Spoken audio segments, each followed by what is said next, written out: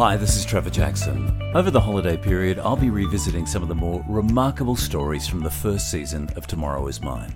And there's been some absolute jaffers to choose from. Joseph Prosper featured very early on in our podcast series. In fact, he was on the second show. Up until Joseph became a teenager, he spent much of his young life in African refugee camps, before his family were finally taken in by the Norwegian government. Before relocating to Norway, Joseph had never had any formal schooling, and strangely, much of his view of the outside world was formed by television, particularly MTV. How such a grounded, polite, and well-read young man was shaped by MTV, I'll never know. But it's just one of the many curiosities that are part of who Joseph is, and the extraordinary journey he's undergone since leaving Africa. If this story doesn't make you appreciate the circumstances of your own situation and how one moment of good fortune can monumentally change your life for the better, then it's unlikely anything will. Oh, man. I just have to say congratulations for launching this podcast. And I was listening to Bren's podcast that she did. The first episode? The first episode, yeah. And it is an amazing story to listen to. I commented on Facebook, saying that I had no idea Bren was this rebellious growing up. So it was like, oh wow, like it's amazing, like the kind of stories you can get out of people when you're just listening. Thank you, but just think now, there's going to be people who listen to this and think they know you and have no idea what your life is really like. I was born in Congo, and then at the age of 7, my family and I had to move to a refugee camp. So the first refugee camp was in Tanzania. So this was during the Congo War, where, of course, a lot of families were running away from the country, and we happened to be one of those families. So we ended up in Tanzania in the refugee camp. So we lived there. We didn't actually live there for very long, about 1 year, and from there we moved on to another refugee camp in Malawi, where we spent 6 years of our lives before moving to Norway. What are your earliest memories of growing up in the Congo? Growing up in Congo was definitely challenging. And I say challenging now because I'm a grown-up, and when I think back to the kind of life that, my family and I had, it was definitely challenging. But I think it was more challenging to my mom and dad because they had 5 children who they cannot, for circumstances that are out of their control, they cannot, provide food for them. So there were days that we only ate once. And I remember those days when you just wait for that one meal, and it felt like a very big gift, which I got to share with my entire family. Like, we got to sit around, and we chat, and we shared this one meal, and we were extremely thankful for it. So there, of course, those aspects of living in Congo were definitely rewarding, and sometimes I actually miss those. But then there were other aspects where, it was like the environment in which we were living, it was very really uncertain, because at any time there might be rebels roaming around, and if you're unlucky, you might be caught, and God knows what might happen. So those aspects I don't really miss that much. It's a terrible way to live, and I can imagine your parents must have had a lot of sleepless nights. 5 kids. Yeah. Hard enough trying to worry about where the next meal's coming from. Yeah. Let alone someone running around with a gun that might do something even worse. That's it. Yeah. And I think the other thing is, of course, so my parents couldn't, afford to put food on the table 3 times a day. So that also meant that they couldn't afford to pay for our tuition. So I couldn't attend school when I was young. So now when people ask me where I'm from, and I say Congo, the next question is always, can you speak French? And I'm like, I can't. I wish I could. So, and then there are times when I have to go into explaining why I can speak French. And so do you really need to justify why you can't speak a language? Sometimes yes, because French is our second language. Everyone that has gone to school can speak it. fluently. And I you left didn't- at age 7, right? Age 7, yeah. So you're going Age to 7. your first refugee camp. Yeah. Do you think that was an improvement on your life? At least your life, it's very hard when you're Yeah. 7 years old, but Yeah. your life is not under threat. Are you getting 3 meals a day now? No. So definitely not 3 meals a day, and I wouldn't say it was an improvement because now, like, of course, like, you move to a new place, like, you're leaving behind everything you have built, your house, your family, everything, and this new place you have to kind of start from scratch, and the resources around you are not that good either.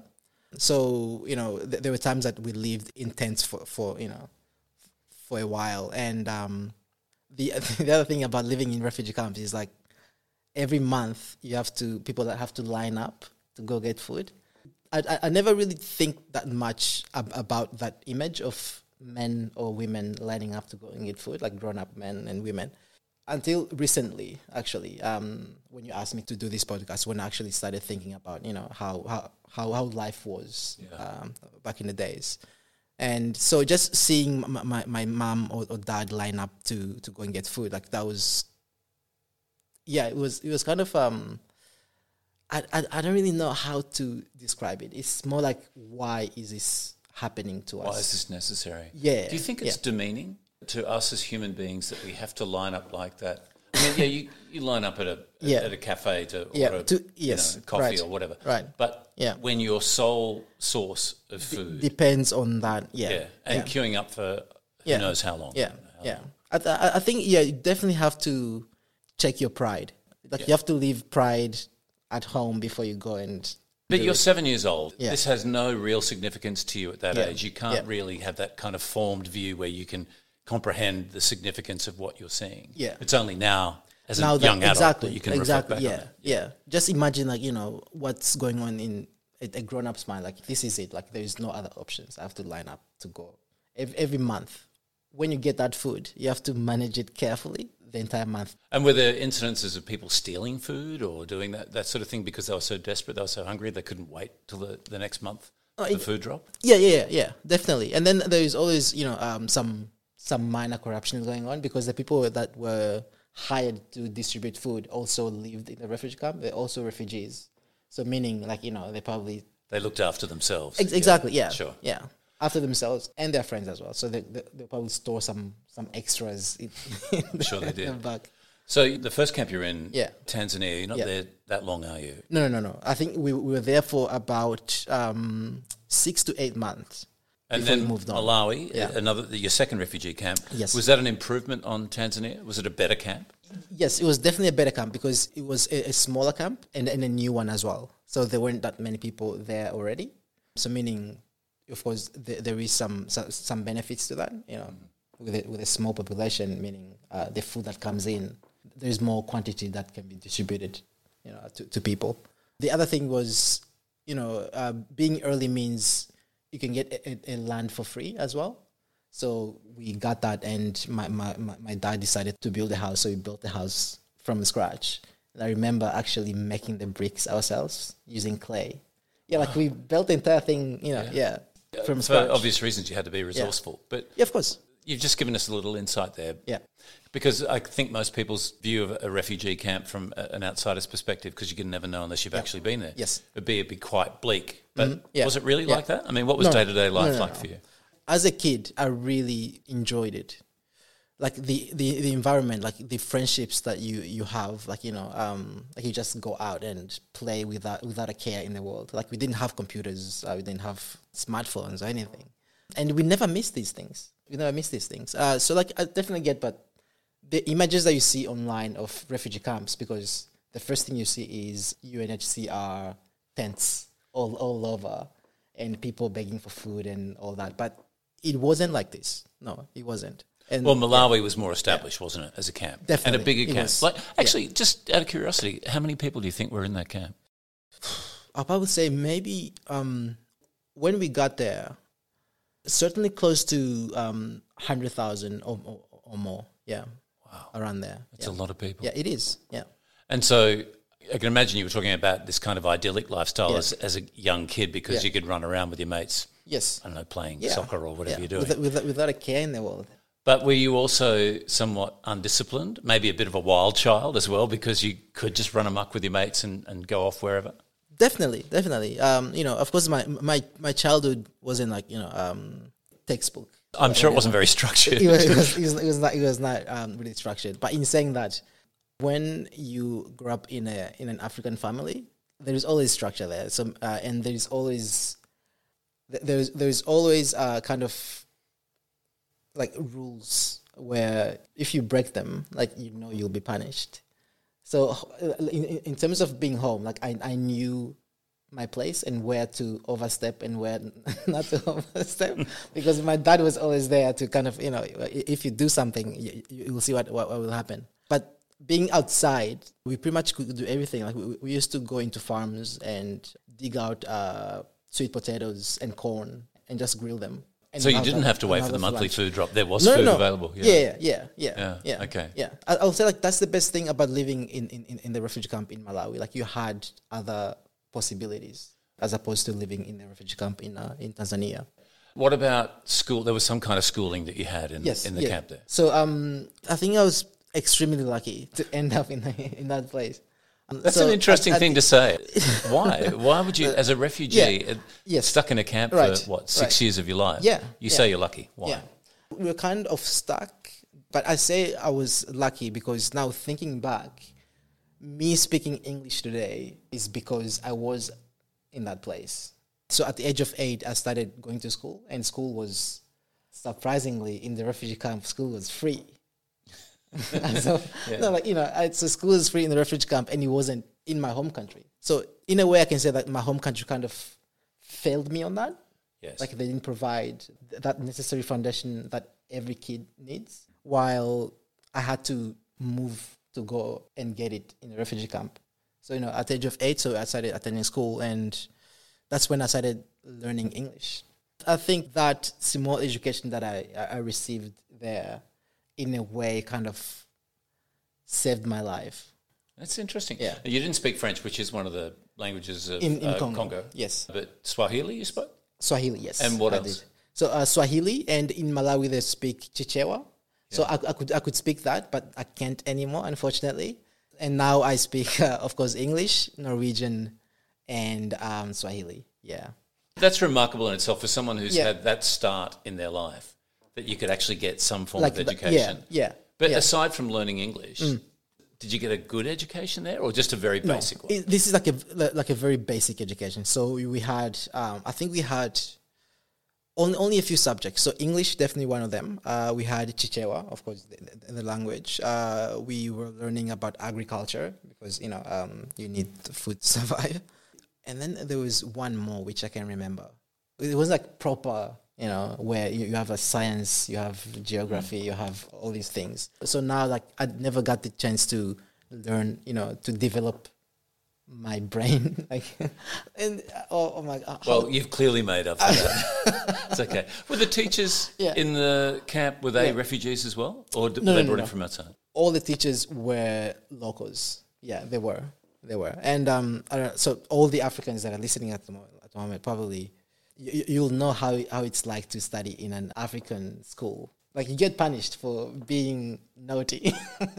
The teachers. I think that's pretty universal. Oh man! You think you don't get punished for being naughty here? Here, no. No. You do definitely not. You do not get punished for being naughty here. Like, kids are really, I would say here in Norway, like, kids, they have a lot of freedom. More liberal life, yeah. Give me an idea then of the culture. Is it a very strict traditional culture that you grew up in, despite it being in a refugee camp? Ooh, culture. Or is it a melting pot of cultures because you've got people from... It's a melting pot, definitely. All these different African nations together. Yes, it's definitely a melting pot. And that's kind of one of the other things that I also think about a lot, culture, because I don't have like a strong foundation when it comes to culture. Because, well, like, I didn't develop it as much growing up. Like, I didn't get to experience my own culture as much, so I don't have that deep connection with it. So in the refugee camp, you have all these different cultures, and the environment is very welcoming, where you can pretty much talk to anyone because, well, you're in the same situation and you all understand each other's struggles. So it's easy to connect like that. But at the same time, like, you can't really offer that much help to each other either. So it's more like just social connections. I know you didn't, despite the fact that it was a kind of rudimentary life in a lot of ways, Yeah. you didn't go without everything. You did have television, didn't you? Definitely. This amazes me. Like, that you got TV in a refugee camp. Yes. Was it one TV and 100,000 people trying to cram in to watch it? Or? No, yeah. So my dad has always been a businessman. So when we arrived in the refugee camp in Malawi, I think 2 years later, he decided to travel to South Africa to go and find work. So he did that, and then when he came back, he brought a TV, and then he brought this amazing CD player. Wow, he would have been the most popular guy in the camp. Yeah. So he came back and then decided to build like a small movie theater in the refugee camp. Real entrepreneur, yeah. Yes. So we'll charge people to come and watch movies, watch music on MTV, Channel O. I don't know. You're watching MTV. Yes, MTV. You grew up watching MTV. So yeah, from the age of 10, I started watching MTV. Right. You're in Africa. You're in a refugee camp in Africa, and See, you're that's the thing. watching Yeah. the most overt representation of Western culture. Exactly. Yeah. MTV. So What are you thinking when you're watching that? I was definitely westernized from a very young age. So I think like watching MTV and just all these other Western movies, like, kind of gave me like another picture of how life can be, of how other people live lives. So MTV had this crazy TV show called MTV Cribs. MTV Cribs, focuses on celebrities showcasing their houses, and these are like fancy $1 million houses. So sitting there watching that, I was like, oh man, like, what is someone doing with 20 bedrooms in their house? And Did you find that offensive when you're looking at that really audacious, overt showing off of what you own? Yeah, exactly. And how you live. Surely for you. I definitely didn't find that offensive. I found it interesting. I could sit there for hours and watch those shows because it was just, it was a very interesting concept. Because you're living in this place where you have to share one bedroom with maybe 3 or 4 of your siblings, while you have kids in the US getting Lamborghinis and Ferraris at the age of 16. And you're thinking, how do I go from here? From there to there. Exactly. Yeah. Yeah. Exactly. Trying to figure that out. Yeah, that's it. So, and when you start to think that, it's more like it can become really hopeless really fast because there aren't that many options to reach that stage from a refugee camp. Unless, of course, what happened to us, of course, through UNHCR, we were able to immigrate to Norway. Okay, so let's talk about you're in the camp and the news comes from the Norwegian government that there's an offer for your family To emigrate to Norway. Yeah. Can you remember that day? Can you tell me what that day was like for you and your family? I think for my parents, it was very, very big. It was. I'm sure it was. So I think, but for me, like I can't remember what I felt during that time. I don't know if I even felt anything. I think it was just cool. What did you know about Norway? Because I'm sure Nothing. they didn't go into it very deeply on MTV. Nothing. I knew nothing about Norway. The only thing that I was excited about is getting my own room and having a TV in my own room. That was the only thing that crossed my mind. Like, oh wow, we're immigrating. So for you, Norway could have been America. It was some other place that wasn't where. Yeah. Exactly. Yeah. So I think It could have been an American state for all you knew. Really, it definitely could have been. So my parents, like, I think they really wanted to move to Australia, but that fell through. So we got accepted into Norway, and the reason they wanted to go there is because a lot of our family friends had already immigrated to Australia as refugees. Right. And I remember having conversations with some of my friends, and I'll ask them constantly, like, how is the place? Like, and they will tell me about, oh my goodness, they have these tall buildings and And I'm like, oh my God, this is like, out of a Batman movie.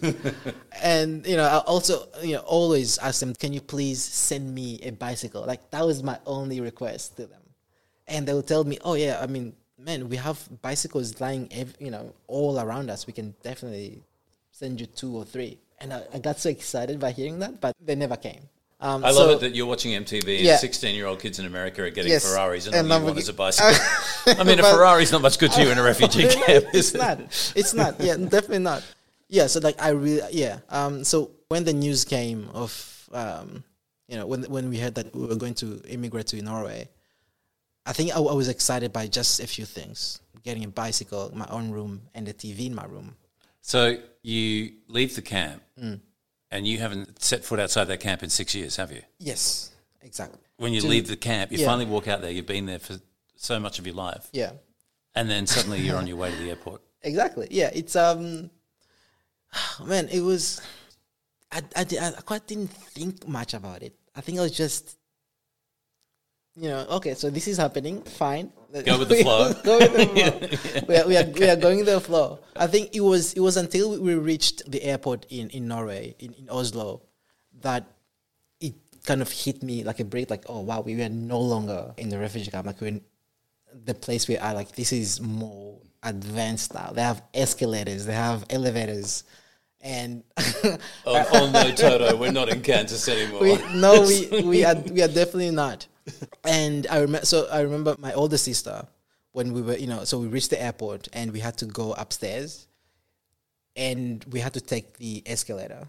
And I remember her just, trying to put her first foot, trying to put a foot on the escalator. And what the rest of the family's just watching? Just watching. See how it's done. And she's just like, oh my God. Until she foot off. Until she finally did it. Sorry. So that happened. And then we get into an elevator. So we get in, the doors closed, and we're just standing there. Okay, so what do we do now? There are buttons there. We don't know which button to press. So I think I love this thought. So what you all get in the lift. The doors close and everyone looks at each other and thinks, "Oh my God, what happens now?" Exactly. Yeah, it's not working. It's not working. Yeah, it's not. So we're just standing there. Yeah, like, this is how inexperienced we were.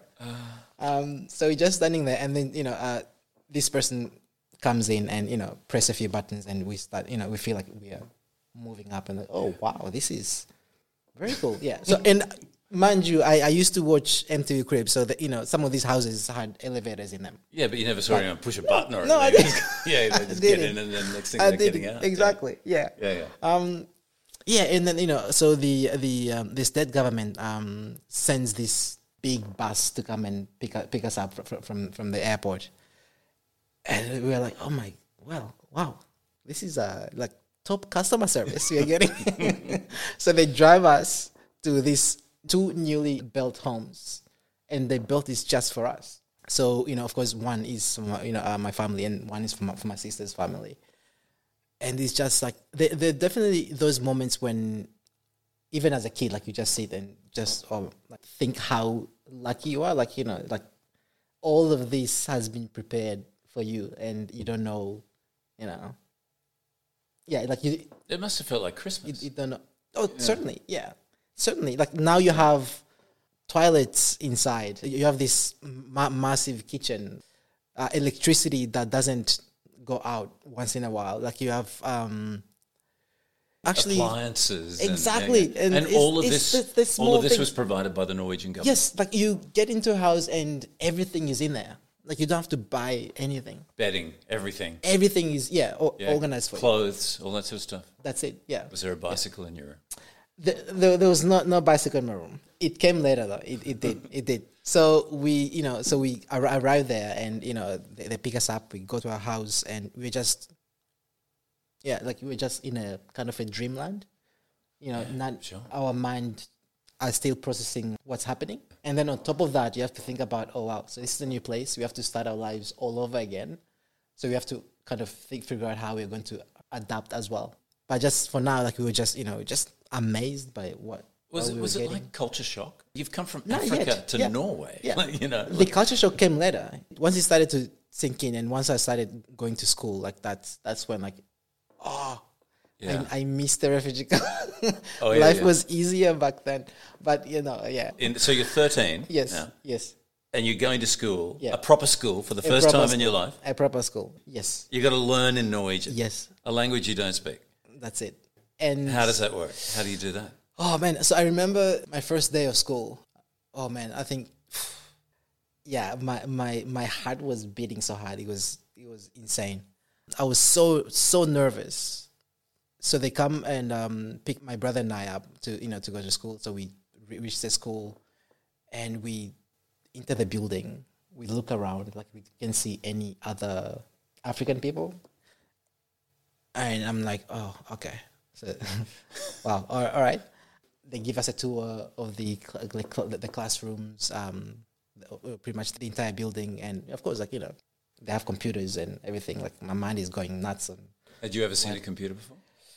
I had so in the refugee camp there was this office close by that they had one computer, like that brick white Windows 93 or I was something. going to say some relic from the past. Yeah, Yeah, exactly. Yeah. But these ones are like proper. They were running a Windows Vista or something, and of course, I was really excited about that. But the thing I was really worried about was how I was going to kind of put my shyness away and actually embrace this new environment.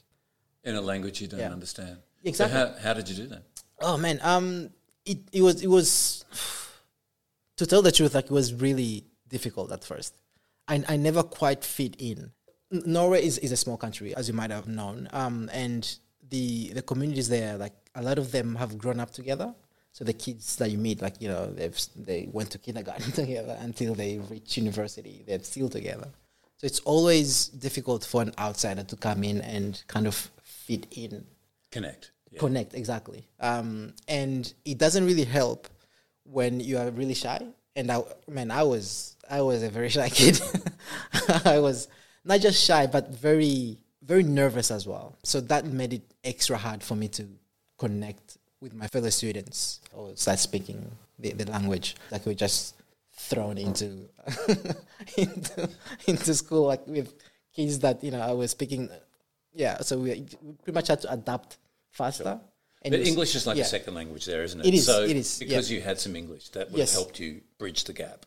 Yes, and in a way, it also it delayed that process of learning Norwegian, because I could always go to my teacher and speak English with them, and I didn't have to try as hard to communicate in Norwegian. But eventually, we got there.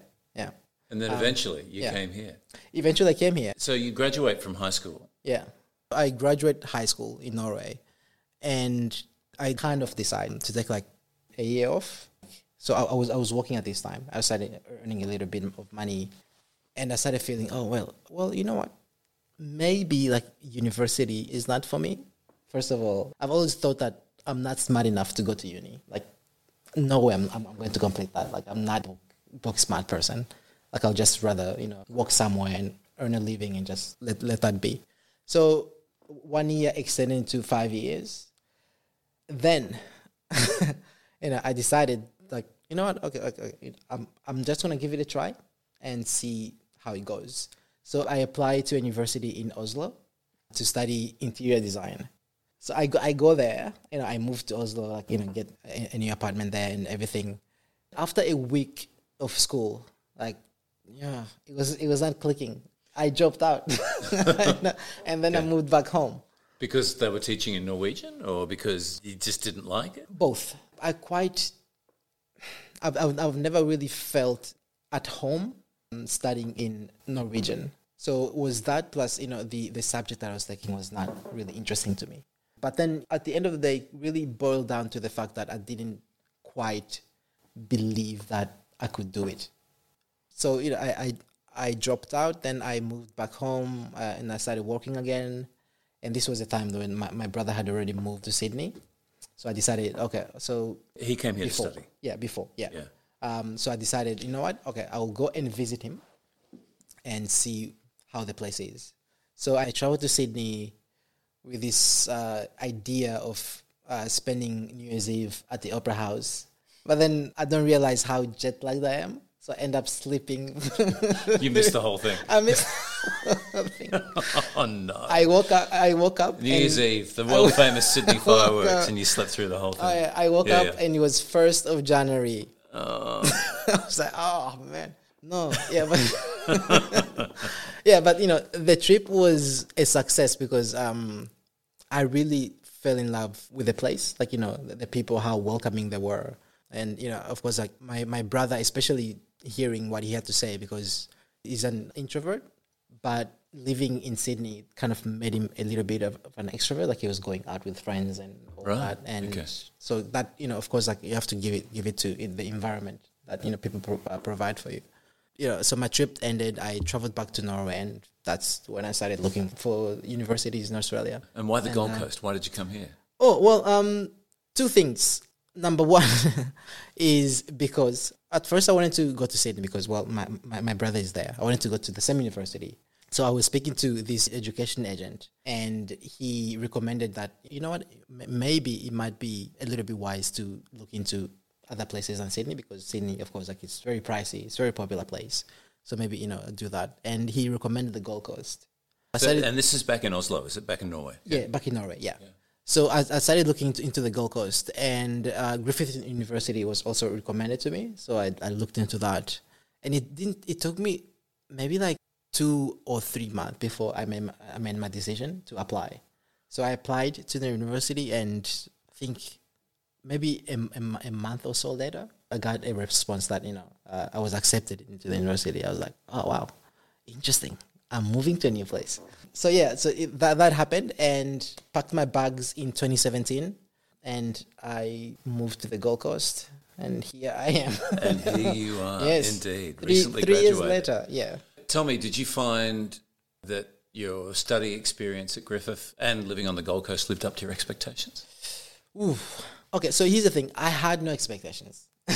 that's a number good one. way to live. That is number one. Like I think like I kind of had to put myself in a position where like there was no point of return, because when I moved to Oslo, like I knew, well, my parents are just a train ride away.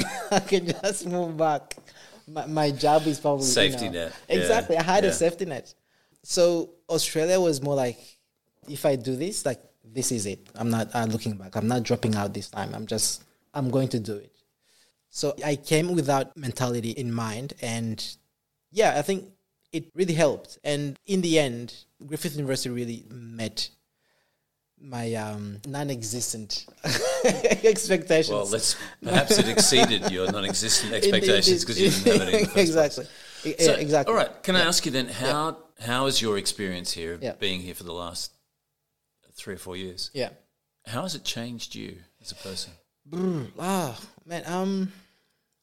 Studying at Griffith, because of the open environment that it has, like it's a very, very welcoming place, and students are all curious to know about each other. It kind of forced me to push myself out of my comfort zone. So I started becoming a little bit less shy. One thing that I'll definitely say is that I've really become very grateful, like to have the life that I've had. Of course, like it was hopeless to begin with, like living in Congo and all these distractions, and from there to move to all those other places. But then in some way that all led me to where I'm at today. And it has kind of built a deeper understanding. Like when I see things that are happening across the world in terms of refugees being denied access into countries, like it's very heartbreaking at times. But then there's this other side as well, like, because of my education, I understand that it's not black and white. Do you feel accepted here? Do I feel accepted? Yes, I do, certainly. 100%, I'll definitely say yes. I think more accepted than in Norway. Does it feel like home to you? Does it feel like you've only been here nearly 4 years? Do you identify as being Congolese? Do you identify as being Norwegian? Yeah. Or now that you're here, maybe you're not really sure anymore? I don't know. Home is a very foreign concept to me. And I don't know if that's a good thing or a bad thing. Like, I don't have a home per se. Like, there's no one place that I can say, like, like this is it. I remember studying with other people from Norway, and they will come here for one trimester, and before they left, they'll say things like, I can never see myself living here. Like, I need to go home. I need to go. And to me, that sounded like, wow, I've never thought it like that. I would say Norway is home because that's where my mom and dad live and my other siblings. But whether I will see myself living in one place or living in Norway for the rest of my life, I don't think that's ever going to happen. Let's talk about a project that you undertook while you were still a student at Griffith, and you launched a social enterprise where the proceeds would go to help underprivileged kids in developing countries. Yeah. Tell me about Global Sons. Global Sons Apparel. Yeah, so it started because, of course, like my past life and seeing how a lot of kids were being left behind because their parents couldn't afford to put them in schools. So I came up with the idea with my then partner, and we decided to start a clothing brand that will sell clothes and then donate 50% of that, of our earnings, to young students in need. I find this really fascinating in that you launch a charity that's going to raise money to educate kids in developing countries. Yeah. This is a kid who never wanted to go to school when he was in camp in Malawi, would rather run around and play soccer with his mates. Exactly, yeah. But at what point did you develop this appreciation of an education and what it could do for you? I think, the fact that I'm sitting here right now is because I got some form of education. When we arrived in Norway, like I started saying, how big this gap was and how kids in developing countries were being left behind because they didn't, they couldn't access proper schooling. That idea started building then, and when I arrived in Australia, the idea of starting that organization came to my mind. I just had to do it. It was one of those things that I have to try and see what impact I can create with this. In retrospect, given that you were still very green, you were still studying business at university, were you being too ambitious too soon? Yes. Yes, I was. I think, so the other thing about me is I'm a bit of a daydreamer. And I can fall in love with an idea like too much to not see the disadvantages in that idea. And I think unfortunately, this was also the case with Global Sons Apparel. We didn't plan it properly. Let's put that down to a lesson in business. Oh, definitely, definitely. Yeah. Many successful business people have failed numerous times before they succeeded. So definitely, yeah. So do you think that you would do it again, like that you would try something different again? Yeah, to try and raise money to help kids in disadvantaged countries. Yeah. Oh, yeah. Yes. One thing that I really wish I could have been able to get as a kid was at least being forced to go to school, and that school being available to me. Because now there are certain times, I meet people, I feel very inferior to them a bit. There is definitely an inferiority complex there. Why? Because you don't think you had a full education? Yeah, for example, when you're talking to someone that is smart, like their brain is kind of structured in a way that is it's just, and you sit there and you're thinking, if I open my mouth right now, this person might start, maybe laughing at me. Joseph, can I let you in a little secret? That's me every minute of my waking day. Because the thing I'm saying doesn't make sense. And maybe it's just me overthinking. But yeah, I really wish as a kid that I had that proper schooling accessible to me. Does it ever occur to you that those same smart people might have the very same thoughts about you and think look at this guy, he's one of those strong, silent types. He hasn't said a word, and they're absolutely petrified, thinking that they're going to say something dumb any minute. Right, exactly. Yeah. So if you're thinking that, please don't. It's okay. I think I'll definitely start something again, when the opportunity presents itself, and it's something that I've carefully sat down and thought through. I'll definitely do it. 2 questions before we wrap up. If you could be anywhere in the world right now and do anything that you want, what would that be? Ooh, I think I'll be in France cycling, doing the Tour de France.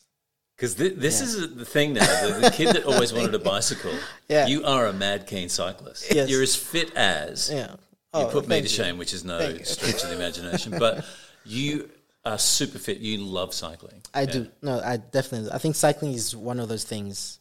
It put my mind at ease. Like I can just focus when I'm cycling. Like I don't have to think about my worries, what's happening tomorrow, whatever. Like I can just, just pedal and daydream away. Go somewhere. Is the Gold Coast a good city for cycling? Yes, it is. Certainly, it is. Yeah. Great climate. Pretty flat. It is flat. Yes, it is. But the thing that I'm enjoying really much lately is cycling to Freeman's Organic Farm. So it has like this which is up in the hinterland. Yeah. Up in the hinterlands, yeah. So it has like this 6.5 kilometers of a climb, which it can be. It's really Test cool. You out. It does. Like it's but a what a perfect spectacular place. view when you get up there. Oh my God, I'm telling you, it's amazing. I would cycle there every single weekend to go and have their organic avocados and bananas. And when you do that, do you pinch yourself and you look out over that and think, I can't believe I'm here on the Gold Coast. Look at this. This is an amazing part of the world. Definitely. Yeah, I mean, I can't even believe that I'm actually alive today. Like, a lot of things could have gone wrong on my way here, but it didn't. And, I think I owe that to God and my parents, of course. The Gold Coast has definitely been like this big chapter in my life. Like it's a very transformational. I'll definitely say that, and especially both personally and professionally, of course. And now working with you guys at Study Gold Coast, like it's pushing me like a bit more, like to actually realize my full potential, whatever that might be. You're in a position now where you're helping students that were once like you, that come from all over the world, that come to this city to study. How does that feel for you that you were once like them? Yeah. And now you're there being their guide, kind of, helping them along and giving them these amazing experiences. What does that feel like? I always joke about this and I say powerful when you ask me this. But it's it's just one of those. There are times like I have to kind of pinch myself that like what wow, like I'm in this position, like where I can make other students' lives a bit better. And this is coming from a guy that didn't believe in going to school at a young age. That's the other thing. The reason why I keep going back to saying that I wish I had an education at a very young age is because I wish that I could have developed my vocabulary at a young age. So now it's always a challenge to find the correct words to say. So it's like my brain is saying, okay, wait. Okay, so say this. No. Say that. No. Like it's not. Yeah, it's. I think you have to go back to the day that you left the refugee camp and just go with the flow. It's not structured. Joseph Prosper, it's an amazing journey that you've been on, and it's not over yet. In fact, yes, I think it's just beginning for you. Oh my God! Yeah, like I'm looking forward to where we all end up next. It's going to be good. I'm looking forward to seeing where you end up next. Me too. We'll see. Yeah. Can I just say something before I close up? Sure. I was listening to this podcast. So it's called TED Interviews. Yes. And one of the guys that was being interviewed said this one word, circle of care. And pretty much just going back to where I started with Bren's story, like I didn't know that, Bren was that feisty and rebellious as a kid. It comes down to not pretty much just letting people tell their stories and listening. And extending our circle of care, we shouldn't dismiss people for no reason without even listening to what they have to say first. So I'd like to, end this by saying, let's all extend our circle of care. What a beautiful way to end the chat. If you enjoyed Joseph's story and you can't help but be moved by this young man's journey, then please subscribe to Tomorrow Is Mine and please give the podcast a rating if you can. And if you feel inclined, write a review. Yeah.